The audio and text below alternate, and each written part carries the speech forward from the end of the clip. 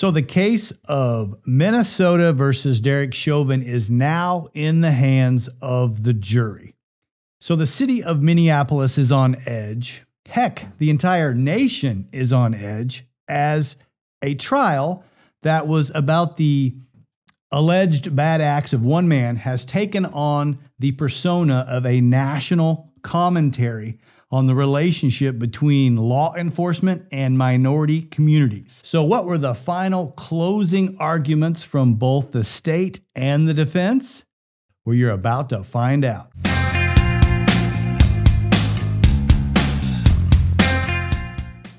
I'm Joshua Roberts, attorney at law, and you are watching Lawyer Up. In today's episode, we're going to be looking at the closing arguments for the state, and we're going to be looking at the closing arguments for the defendant in regard to the three charges. We have 3 felony charges for second-degree murder, third-degree murder, and second-degree manslaughter that have been filed against Derek Chauvin in regards to the death of George Floyd.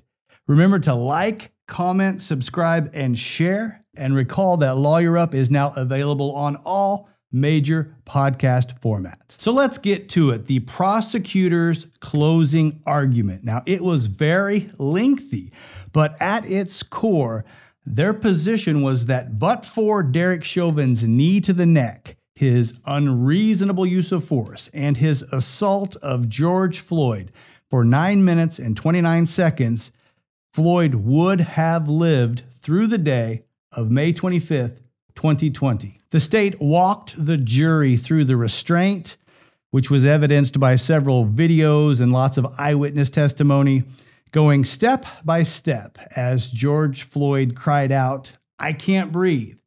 And then he faded and ultimately passed out. And the state stressed that despite his obvious failing health, that Derek Chauvin's physical assault continued heartlessly for 9.5 minutes.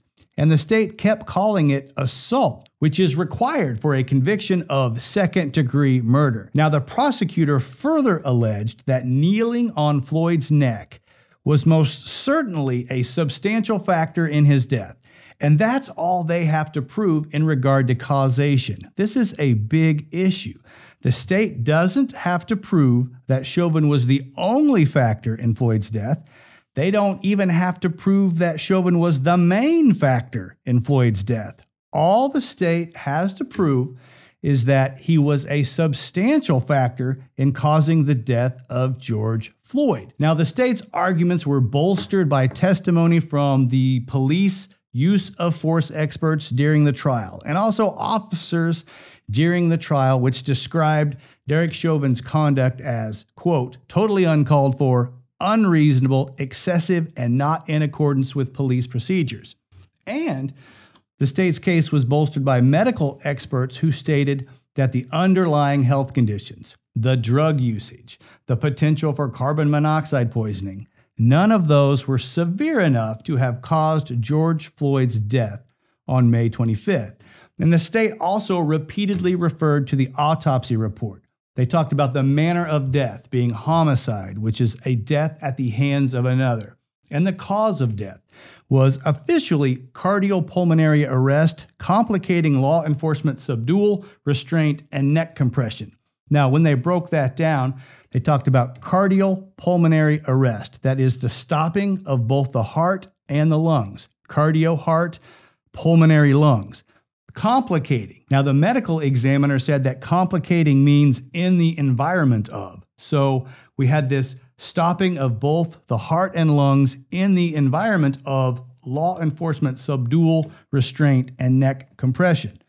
And those were the basic arguments from the state as to the actions of Derek Chauvin. Now, the tougher arguments are to deal with the mental state of mind that the prosecutor has to show and has to prove to have the defendant found guilty. So whether it be showing that Derek Chauvin had a depraved mind or was guilty of culpable negligence as to George Floyd, it's difficult to do. So to show this criminal intent, the state relied on the duration of time, the 9 minutes and 29 seconds that Floyd was in the prone position, which in and of itself can cause positional asphyxia, and the fact that the majority of that time, Derek Chauvin had his knee pressed into the neck of George Floyd as he continued to inflict pain, even after George Floyd lay motionless. In addition, the prosecutors argued that the fact that they failed to render aid and administer CPR after the officers discovered that there was no pulse, that further evidenced intent. It evidenced a depraved mind, which is required for the third-degree murder charge, and of culpable negligence, which is required for the second-degree manslaughter charge. And then the state walked the jury through each verdict director for each charge, and they explained how each part of the state's evidence supported a conviction on each count.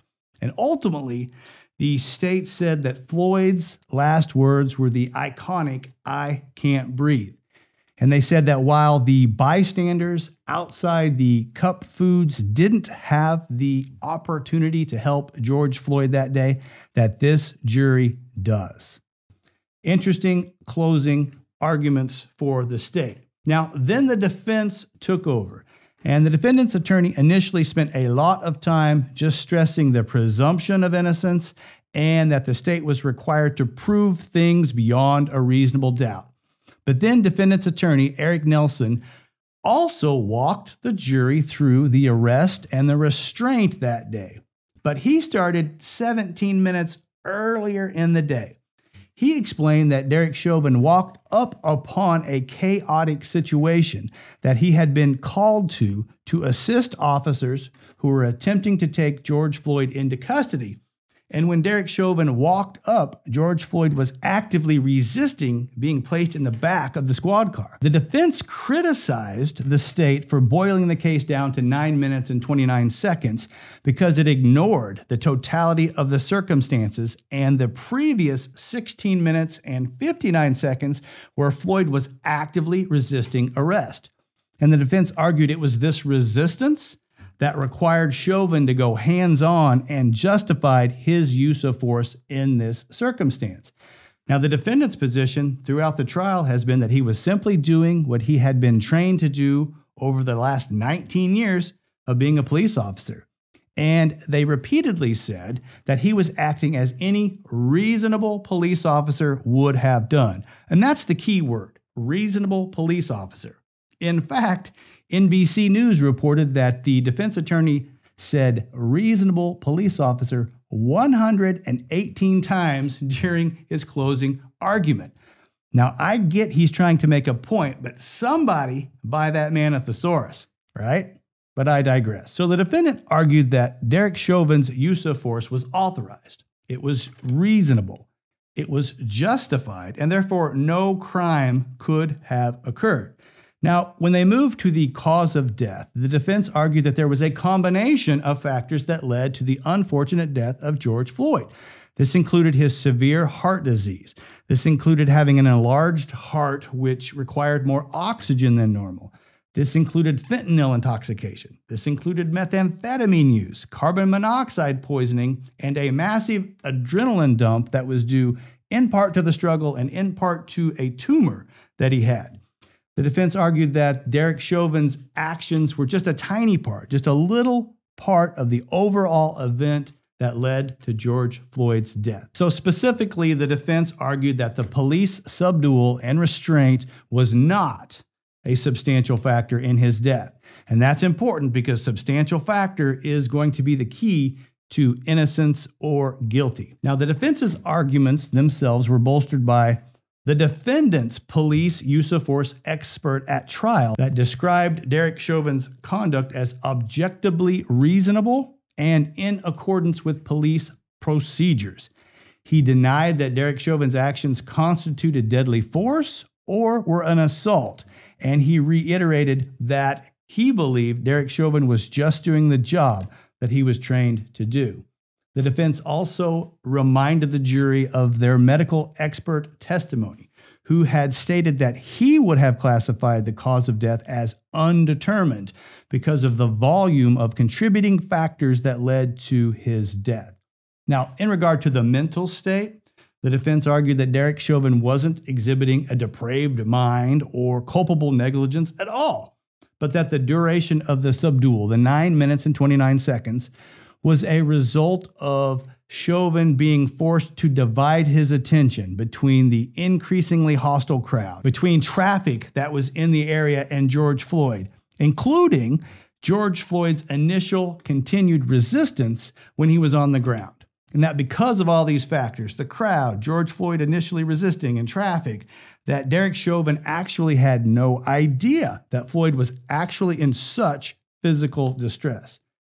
And that was the defense's arguments in closing. Now, in the state's rebuttal, the government basically walked back all of the defendant's excuses, repeatedly calling them stories, right? As opposed to the facts that were being presented by the government. And it was at that point that the case was submitted to the jury. Now, the jury will be sequestered during deliberations, meaning they can't go home. They're going to deliberate together, and then they're going to go back to a hotel, and then they're going to come back the next day if they haven't decided, and deliberate until they have a decision. And remember that all 12 jurors must agree to reach a verdict. So this may take a while. Judge Cahill said to hope for short deliberations, but prepare for a long one. And if the comments on my videos during this trial are any indication, people are all over the place on guilt or innocence. So let me know what you think. Put them in the comment sections below. Is he guilty? Is he not guilty? Is he maybe guilty of one charge but not another? Let me know what you think. So that's the episode on the closing arguments. I hope you learned something from this episode. And if you did, hit that like button for me. If you want to keep up on legal topics and current events in the law, hit that subscribe button and subscribe to the channel. And as always, I love it when you guys share me on social media. Again, my name is Joshua Roberts, attorney at law, and you've been watching Lawyer Up. Send lawyers, guns, and money.